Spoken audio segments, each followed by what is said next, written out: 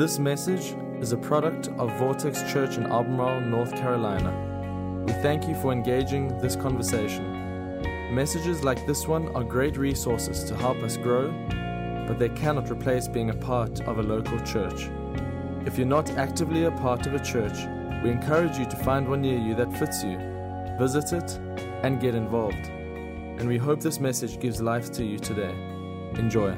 Need to learn to define love the way that God defines it. And that video is such a great reminder of it. I just want to thank you because many of you have reached out in love towards me and my family in the past week. If you don't know, my grandmother, my mom's mom passed away this past week. And this is the third grandparent that I've lost, and so this is one of those moments when we sing songs like "Your name is life, your name is hope inside me," you know, and then we sing lines like "I believe in the resurrection that we will rise again." And normally on Sundays we sing them, and it's truth, and it just kind of goes through, and I recognize it. But then there's some days when it just kind of means a little bit more, and it weighs a little bit more. And this is one of those where it just weighs a little bit more, the belief and that hope that we have in Jesus for the resurrection, that we will one day be with him. And so thank you so much for reaching out in love to care for my family and for my mom who has lost her mother. If you are not aware of the arrangements, I will be speaking and leading worship tomorrow at a memorial service for her at 6 p.m. at Edwards Funeral Home in Norwood, North Carolina. If you're interested in coming and being a part, supporting our family, we'd love to have you for that. Visitation will be the following night on Tuesday night. And then she was Catholic, and so she will be buried on Wednesday following a mass and then a graveside ceremony at 11 and then 1:30. And so we'd love to be able to have you tomorrow night as a part of our church family to celebrate that. Now, as we kind of get into this message today, last week we talked about what it meant to reclaim the heart of a woman, right? So this week is my turn for the guys. And can I just tell you before we get started today that this is a personally convicting message. As I prepared for this is one of those that, like, I just felt the weight of God speaking to me. So today, if you feel that, if you're a guy in the room and you feel a little convicted throughout the context of this message, I just want you to understand, I'm sitting in the boat with you. All right, I'm not preaching at you. I'm just sharing God's word. And so I think it's important to go back to kind of where this all started, which is the origination of humanity, which comes out of Genesis chapter 1. And in that we see as God describes to us the creation of humanity in Genesis 1:26-27, these important truths, that God said, let us make man in our own image to be like us. To be like us. And we focused on that in the last series that we preached called I Choose Jesus, where we talked about the fact that God made us into three-part beings. We are body, soul, and spirit. Just like God is a three-dimensional God, that he has presented himself to us in three distinctly different ways. But he continues on. They will reign over the fish of the sea, the birds of the sky, the livestock, and all the wild animals on the earth, and the small animals that scurry along the ground. So God created human beings in his own image. In the image of God, he created them. Male and female, he created them. From the very beginning, it was God's design to create us in his image, but he created us with a vision for distinctly different hearts that would be embedded into a male and a female. And the complement between those two on the face of the earth would display the image of God. See, anytime there's an issue of vision, we always need to go back to the vision. Many of you started your careers with a vision too. And I don't know what the two is, but you know it. And it's so easy to get sidetracked on the vision that we have. Some of you started companies or businesses with a vision too. And along the way, Organizational theorists call it vision drift, that we started our family with a vision, but along the way so many other good things came along that we started to drift away from what the original vision was. You see, if you don't constantly redirect yourself to God's vision, you'll drift away from it. And in the issue of masculinity and being a man, culturally, we have drifted away from the God-designed heart for a man. We have drifted to where now the heart is defined by a few things culturally. And I'm going to spend some time describing these 4 things to you. There are a bigger list, but these 4, I think, really are the ones that kind of stand out the most, that we have drifted to start to define masculinity by. And the first one is power. What does it mean to be a man? It means to have power. And historically, this has been probably the broadest definition of masculinity. Men were the ones who contained and held the power. But I think, and I'm thankful, that we're living in an era where this is being stripped away. I mean, there's a movement right now that is displaying the abuse of power for the whole world to see. All right? Because masculinity was never intended to be defined by power. Some of us grew up in churches where that was how it was defined. Men were the ones that had the power in the family, that had the power in the church. And they anchored this in Scripture a lot of times in Ephesians 5:22, verses 23, where it says, "Wives, submit yourself to your own husbands as you do to the Lord, for the husband is the head of the wife, as Christ is the head of the church." Now that is the Bible, and we say this around here. Whatever the Bible says, we believe the Bible. Whatever the Bible says is good, we believe it's good. Okay? And a lot of times that verse has been leveraged in homes to say, listen, I'm in charge. I got the power. Listen to me. I'm the husband. Neglecting to back up one verse and read just a little bit more, where that whole passage begins with this: submit to one another out of reverence for Christ. See, that whole passage begins with the basis of understanding that a husband and wife would be submitted to each other. It's called mutual submission. Just want to take a moment and just describe what that's supposed to look like. Mutual submission looks like this: wives, submit to your husband's leadership. But husbands, submit to your wives and your family's needs. That's why he would go on to say, husbands, love your wife like Christ loved the church, where he gave up his life for her. That's what submission is supposed to be look like. It's not a thing of power.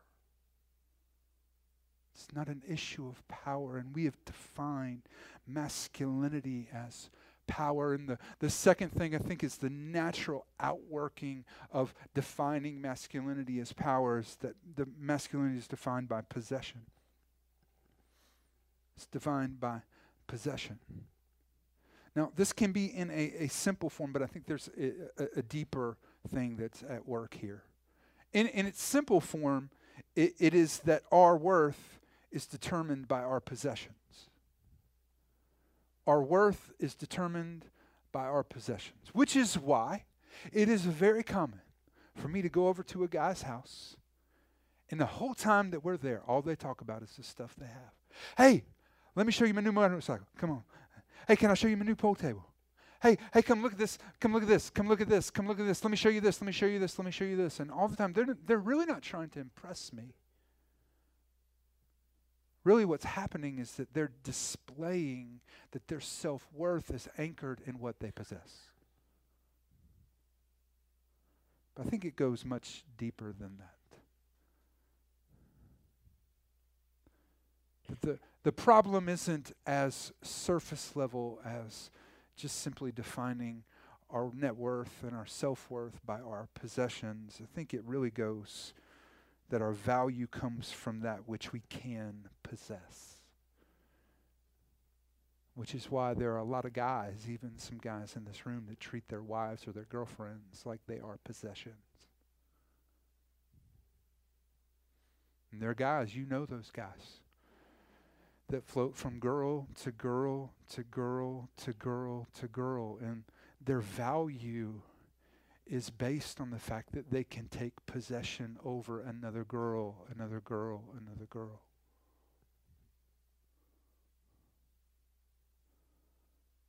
And it is a total misapplication of what it means to be a man. Really, in shifting gears, I think the third one is as prevalent, and that's that masculinity has been defined by play. That there are a lot of men who are not really men, they're just boys that are much older than little boys. I love what Bill Engvall said. Bill Engvall said, I don't want to be a man. I just want to be a guy. Because if you're a man, you got to deal with all the problems. But if you're a guy, you can just go, hey, oh, I'm sorry. I'm just a guy. I didn't do the dishes, but I'm just a guy. Yeah, I didn't help clean up around the house. That's because I'm just a guy. And there are a lot of men who don't want to be men because they don't want the responsibility of being a man. This is actually a very prevalent cultural perspective. Pay attention to this. The next time you lock in on a sitcom on TV, pay attention to the dad.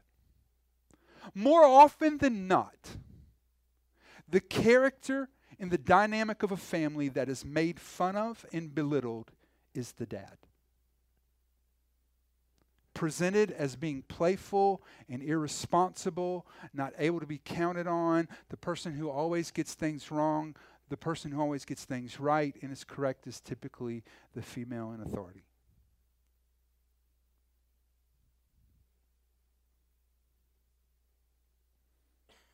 We have a lot of grown men who don't want the responsibility of being men. And they're nothing more than boys that are just a lot older than little boys. The last problem is something that has been around since sin began itself. It's passivity. I really think culturally, in our effort to raise young girls that are strong and that can take care of themselves, we've swung the pendulum on guys to not be strong and not be able to take care of themselves. And we've started raising a generation of young, very passive men. Now, believe me, I want my daughter to be brilliant and strong. I want her to be able to lead and to follow leadership, because I don't care who you are, you're always going to have to follow a leader. But I don't want my sons to be passive. See, passivity goes all the way back to Adam. In Genesis chapter 3, it describes the fall of man. And in that moment, it talks about the woman, Eve. And if you've ever paid attention to that, you know that Eve takes the fruit, she's tempted by the serpent, and then she gives it to her husband eats, and then sin is born, right? You understand that dynamic. But in Genesis 3, verse 6, there's a caveat included in the story that often we miss. And that's that Adam, in the midst of that conversation and all of that, was with Eve. And he passively sat back while his wife was tempted and sinned and did nothing. And there are a lot of men who are passively sitting back and watching their kids and their wives take steps away from the will of God and doing nothing. And that's not at all the heart that God wants to be in the heart of a man. So I'm going to give you 3 things that I think that for every man in here, we need to work at reclaiming as the heart that God has designed for a man. The first one is that God designed men to be protectors. Protector. To take on the identity of being protector. Now, I love looking at the differences between men and women, reading studies that have to do with that. There's so much worth in determining that and learning from that. For example, we know that women on average use 3 times the number of words that a man does in a day. Right? Y'all ladies already know that, okay? Us guys, we don't even know. It doesn't even compute. Which is why we ask you how you feeling, and you just like, it's 30 minutes later and we're overwhelmed. Like you have said in 30 minutes the total number of words we will say all day. All right? But there's a study that was done. They actually used an elevator. It's called the elevator study. And what they did is they took 2 random guys who didn't understand the situation. They put them on an elevator. They had no idea what was going on. And they rode the elevator going up. The same time that they got on, a woman got on, and she positioned herself in front of them. The elevator was programmed to stop where they had staged an active shooter scenario. And the active shooter was right outside the opening to the elevator. Invariably, the men instinctively stepped in front of the women. I don't know if you saw this, but this past weekend, the school shooting in Florida, the football coach who stepped in front to take the bullets to protect his students. There's something buried and instinctive in the heart of a man to be protector. And it's really a reflection of the nature of the God that we serve. We see that in Psalm 3, verse 3. But you, O Lord, are a shield around me. You are my glory, the one who holds my head high. God is our protector. And as he reflected his nature in the humanity that he created, he buried within the heart of a man the desire to protect. So the question has to come up. What are we protecting? What are we protecting? Because there are a lot of guys who are willing to get in barroom brawls over the guy who said something that was ugly about their girlfriend. But if we're honest, they're not really protecting that girl because of how they treat her in other scenarios.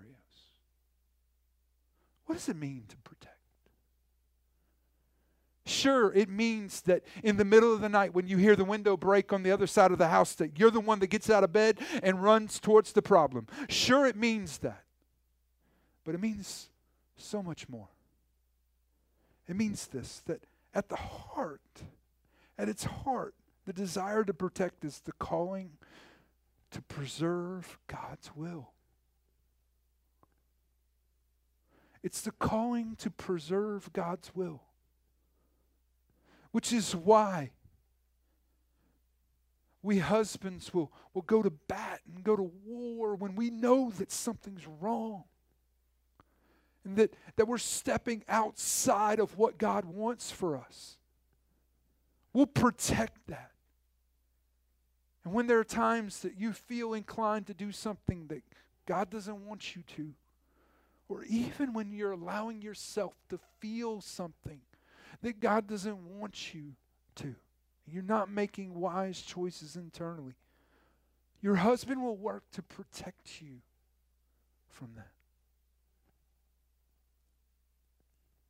The second thing that I think that we need to reclaim if we're going to have the right heart as men is that men were designed to be providers. Designed to be providers. This is connected to what the rabbis call the curses, the pronouncement over men and women as a result of sin at the end of Genesis chapter 3. You see, up until that point, God alone had been provider. God had taken care of both of them. He had provided all that they need. They didn't need anything else. Everything was given to them. But all of that changed when sin entered the world. And so he says to Adam, by the sweat of your brow you will eat your food until you return to the ground, since from it you were taken. For dust you are, and to dust you will return. There's so much in that verse, some of it that I'll unpack later in this message. But he says, listen, I've provided for you, but now you're going to have to work to provide. And really inside the heart of a man, there's a desire to provide for his family. And it's a good desire. Now, I know that we live in a culture and in a world where many of our families are dual income. So let me just give you a quote that I love. This is John Piper. John Piper said, if we're going to apply this God-given desire, if there's no food on the table and none in the pantry, it's the man's job to get up and go get some. For man to be provider. Now, the tension in that is that we live in a culture where most of our families are dual income families. And I want to just say this. Like, my family is a dual income family. Vortex Church would not exist if my wife had not been able to work and support us for almost 3 years, when I virtually got paid nothing so that we could do this. We would not even be in existence without her help. Okay? And there are many families that are in that same scenario. Right now, I can tell you that we believe that my wife is called to do the job that she is doing. That God has called her to do it. We have prayed about it. We have fasted about it. We believe that there's a purpose, and we believe that God is using her in what she does. All right? So I'm not pushing back against the notion of dual income at all. I don't want you to feel that. Don't want you to feel any kind of shame even associated with that. But I have sat down with guys many different times whose wives made exponentially more money than they did, and watched them weep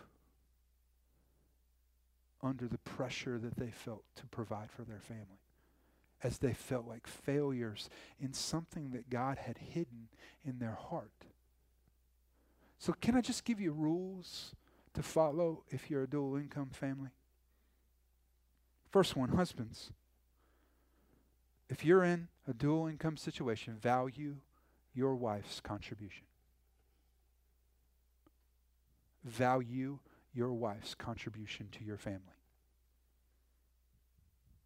Realize that there is not a woman who is working who is not sacrificing to work. She's giving up often something that she wants to do what she feels like she is supposed to do. Value the sacrifice that she's making for your family. And wives, honor your husband's contribution to your family. I don't care if you make 10 times more money than your husband makes. Treat him like he is the provider. Because if it's done right, it's not your money and his money, it's our money. Treat him and honor him that way. And can I just kind of give you just kind of a step back from all of that? And this is so important because it doesn't matter what side you're on. All right? As a matter of fact, MSNBC did a study on dual income families, came to find out that for it to actually be beneficial for your family, the second income needed to be above $37,000, $38,000 a year. Because of what it does to your tax bracket, the amount of money that's kind of sunk into you working that second job, what's needed to facilitate that, everything from driving and auto kind of expenses. It's one of those things. So let me just give you some advice. Continue to evaluate your goals and what you're working towards as a family and what you're sacrificing for. Because you may come to a point what you're sacrificing for is not equal to what you're getting. Y'all hear me? You may come to a point where what you're sacrificing is not equal to what you're getting. And you need to constantly evaluate that. The third thing that we need to reclaim, if we're going to get this right in the heart of a man, is that a man is designed to be a pace setter. A man is designed to be a pace setter. Now notice I didn't use the word leadership. I do believe that's the right word, that's a good word. But in our culture, when we leverage the word leader, it often references power. It often references the use of power towards my vision and my good. And there are a lot of families that are around that, if we're honest, the family is dad-centered, and if dad isn't happy, nobody's happy, and that everybody is serving dad. That's just not at all the way it was designed.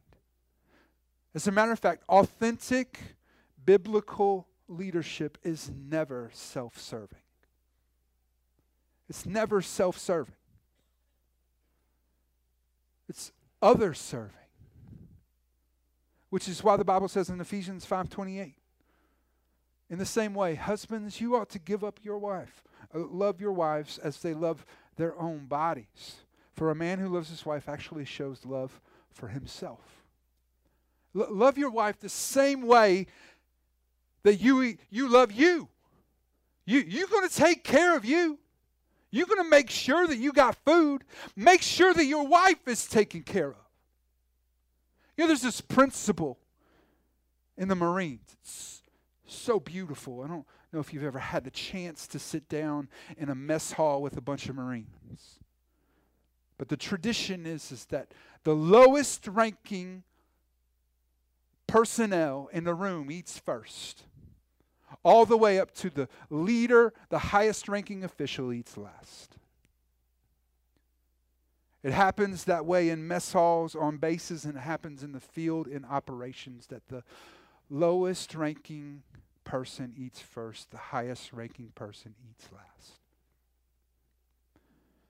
And there are times there is not enough food. But there's another rule. Nobody eats until everybody's served. And there are times when they run out of food and the highest ranking leader comes up to eat and there's no food left. And the other people go, no, that's not acceptable. Here you go. Because when you serve selflessly, when you give yourself away selflessly, people are designed to respond to you. That's what that verse is saying. When you give up your life for your wife, she's going to take care of you. You're designed to be the pace setter, the one out in front, the one chasing down the dream. And I think that when we lead that way, it makes this verse much easier. That for wives, this means submit to your husbands as to the Lord. When we lead our families in that way, we take the barriers that naturally exist to submission out of the play. See, it's really, pace setter is such a perfect word to describe the leadership, because we're designed to set the pace for our families. And that's pace of life. All right, that's what our families do and engage in, but it's also spiritually. Like husbands, you need to realize that you are to be the spiritual pace setter for your family. The spiritual pace setter for your family. You're supposed to be the one out in front, chasing Jesus, following Jesus, giving your life to Jesus, showing them what it means like when there's hard times that come. You're the one that's waking up early and getting on your knees. When there's times that your wife gets scared, you're the one saying, no, we're going to pray. We're going to trust Jesus. You're the pace setter. You're the leader. That leadership and that power is not given to you to serve yourself. It's given to be given away. And if we're honest about it, all of us kind of stand somewhere in between the gap of like where things are broken and where they should be.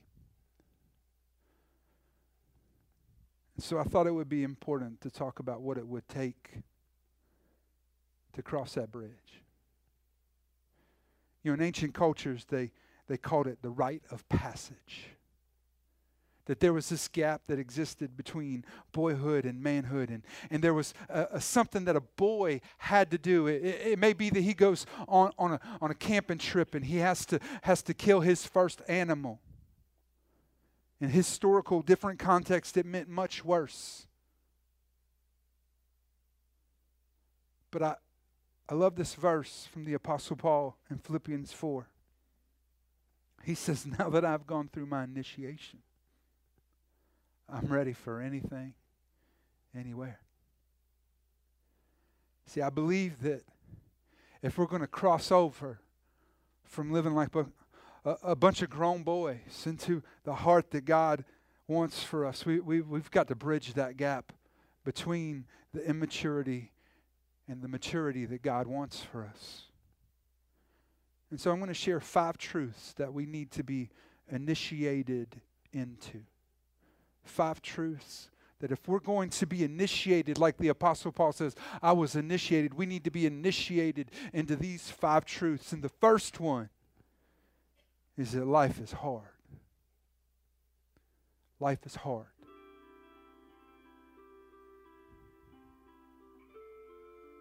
A lot of us want life to be filled with fun, joy. We want Disneyland every week. Can we just go to Disney World every week? Right? Can a Carowinds trip be planned every other week? Can we just not spend every day on the couch watching Netflix? But that's not life. Life is work. Life is hard. But life is also filled with pain. And there are things that are going to come at you no matter whether you want them or not that are filled with pain. Life is going to give you pain because sin entered the world and broke the world. And because of that, pain exists. And we're going to encounter pain whether we want to or not. And the truth about pain is if we don't learn how to transform our pain, we will transmit it in some way. If we don't get initiated into that truth that life is hard and accept that life is hard and know that pain is going to come, we won't learn how to transform the pain that comes along. Trusting God with it, giving up our lives, trusting Him to take that pain and transform it into something else. I think that's what Jesus was speaking to in Luke 17 when He said, whoever seeks to preserve his life, or we could translate that into hold on to the pain, hold on to the brokenness. Whoever seeks to preserve his life will lose it, but whoever loses his life will keep it. See, our woundedness is so very important. It's intentional. It's God-designed. God, at times, has planned to use the pain. See, realistically, if we want life to work the way it should, nothing should be wasted. Nothing. Including the pain. See, if we look at our wounds are often the only things humbling enough to break our attachment to our false self and strong enough to make us yearn for our true self. The pains of life wake us up to reality. Life is hard. The second truth that we need to be initiated into is that you are not that important. You are not that important.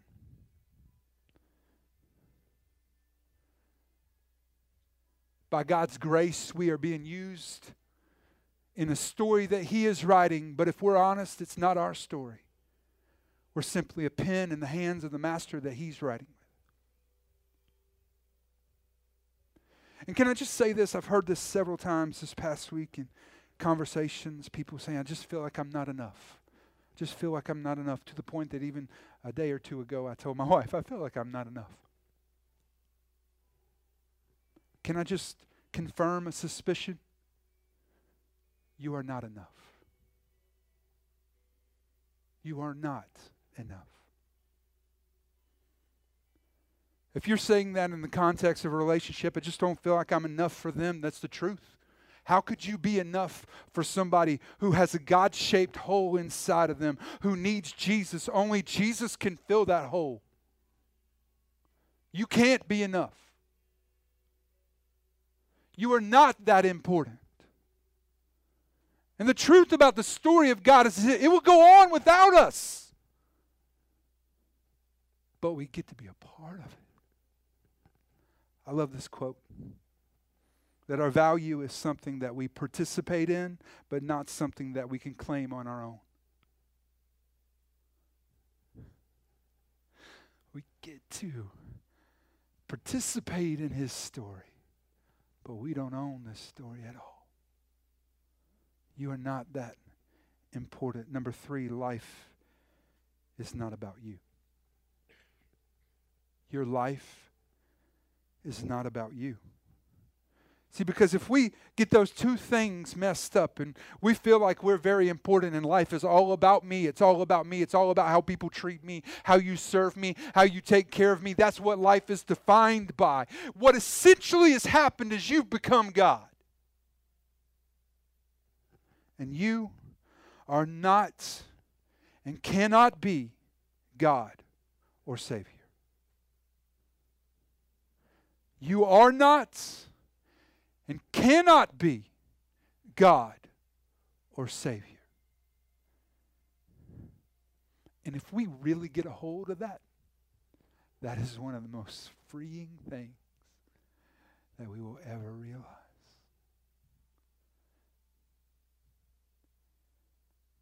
Because it means that I don't have to have it all figured out.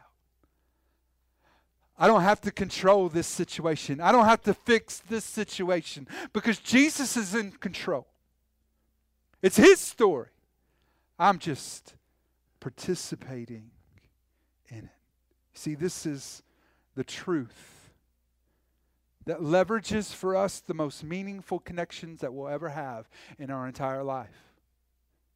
When we realize that life is not about us. Because it's entirely impossible to have a meaningful connection with somebody who is all about themselves. But when we realize that life is not about us, it opens us up to real, authentic connection. Number 4, you are not in control. You are not in control. It is impossible to be centered on the gospel and Jesus if you think you are in control. It is impossible to be centered on the gospel and Jesus if you think that you are in control. And there are so many of us that have this broken, false sense of control. And we need to be initiated into the truth that we are not in control. It's a very mature perspective that understands that as truth. As a matter of fact, I don't know if you've ever noticed this, but the struggles throughout our youth are more about gaining self-control, while the struggles for maturity are more about giving up control.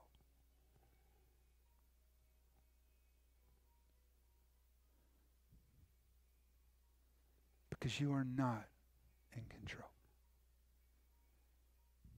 And lastly, number 5,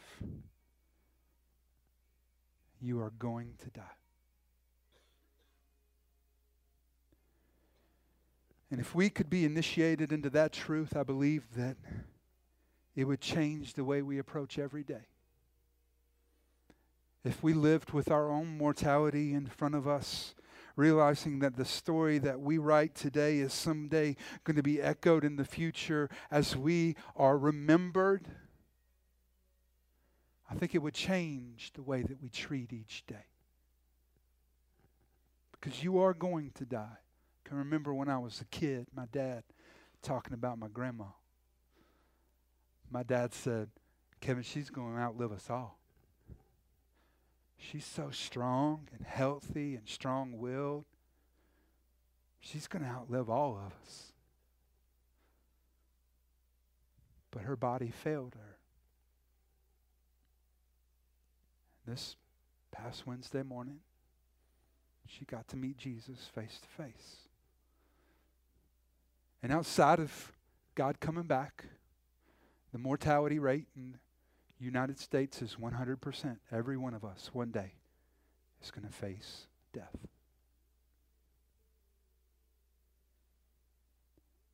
But death does not have to be a period in your life. In the story that's being told, death is but a comma. As the story continues, past that, Jesus said in John chapter 11, I am the resurrection and the life. Whoever believes in me, though he die, yet shall he live. As he's speaking to the woman at the well, he asks her the question, do you believe this? That though you would die, you would truly live. And I think that we often do apply that to the end of life, but it means more than that, because we're supposed to die today. Galatians 3 reflects the thoughts of the Apostle Paul when he says, I've been crucified with Christ. I no longer live, but Christ now lives in me. Death isn't something that we have to wait to experience. We can actually die today and experience the eternal life that God wants to live in us, so that when we die at the end of this earthly story, it is but a comma in our story as the story continues into eternity. Do you believe this? That question that he asked. Let me ask you that today. Do you believe this? That though a man may die, he can still live. Thanks for listening. This podcast has been a production of Vortex Church in Albemarle, North Carolina. For more information on our church, we encourage you to visit us online at vortexchurch.com.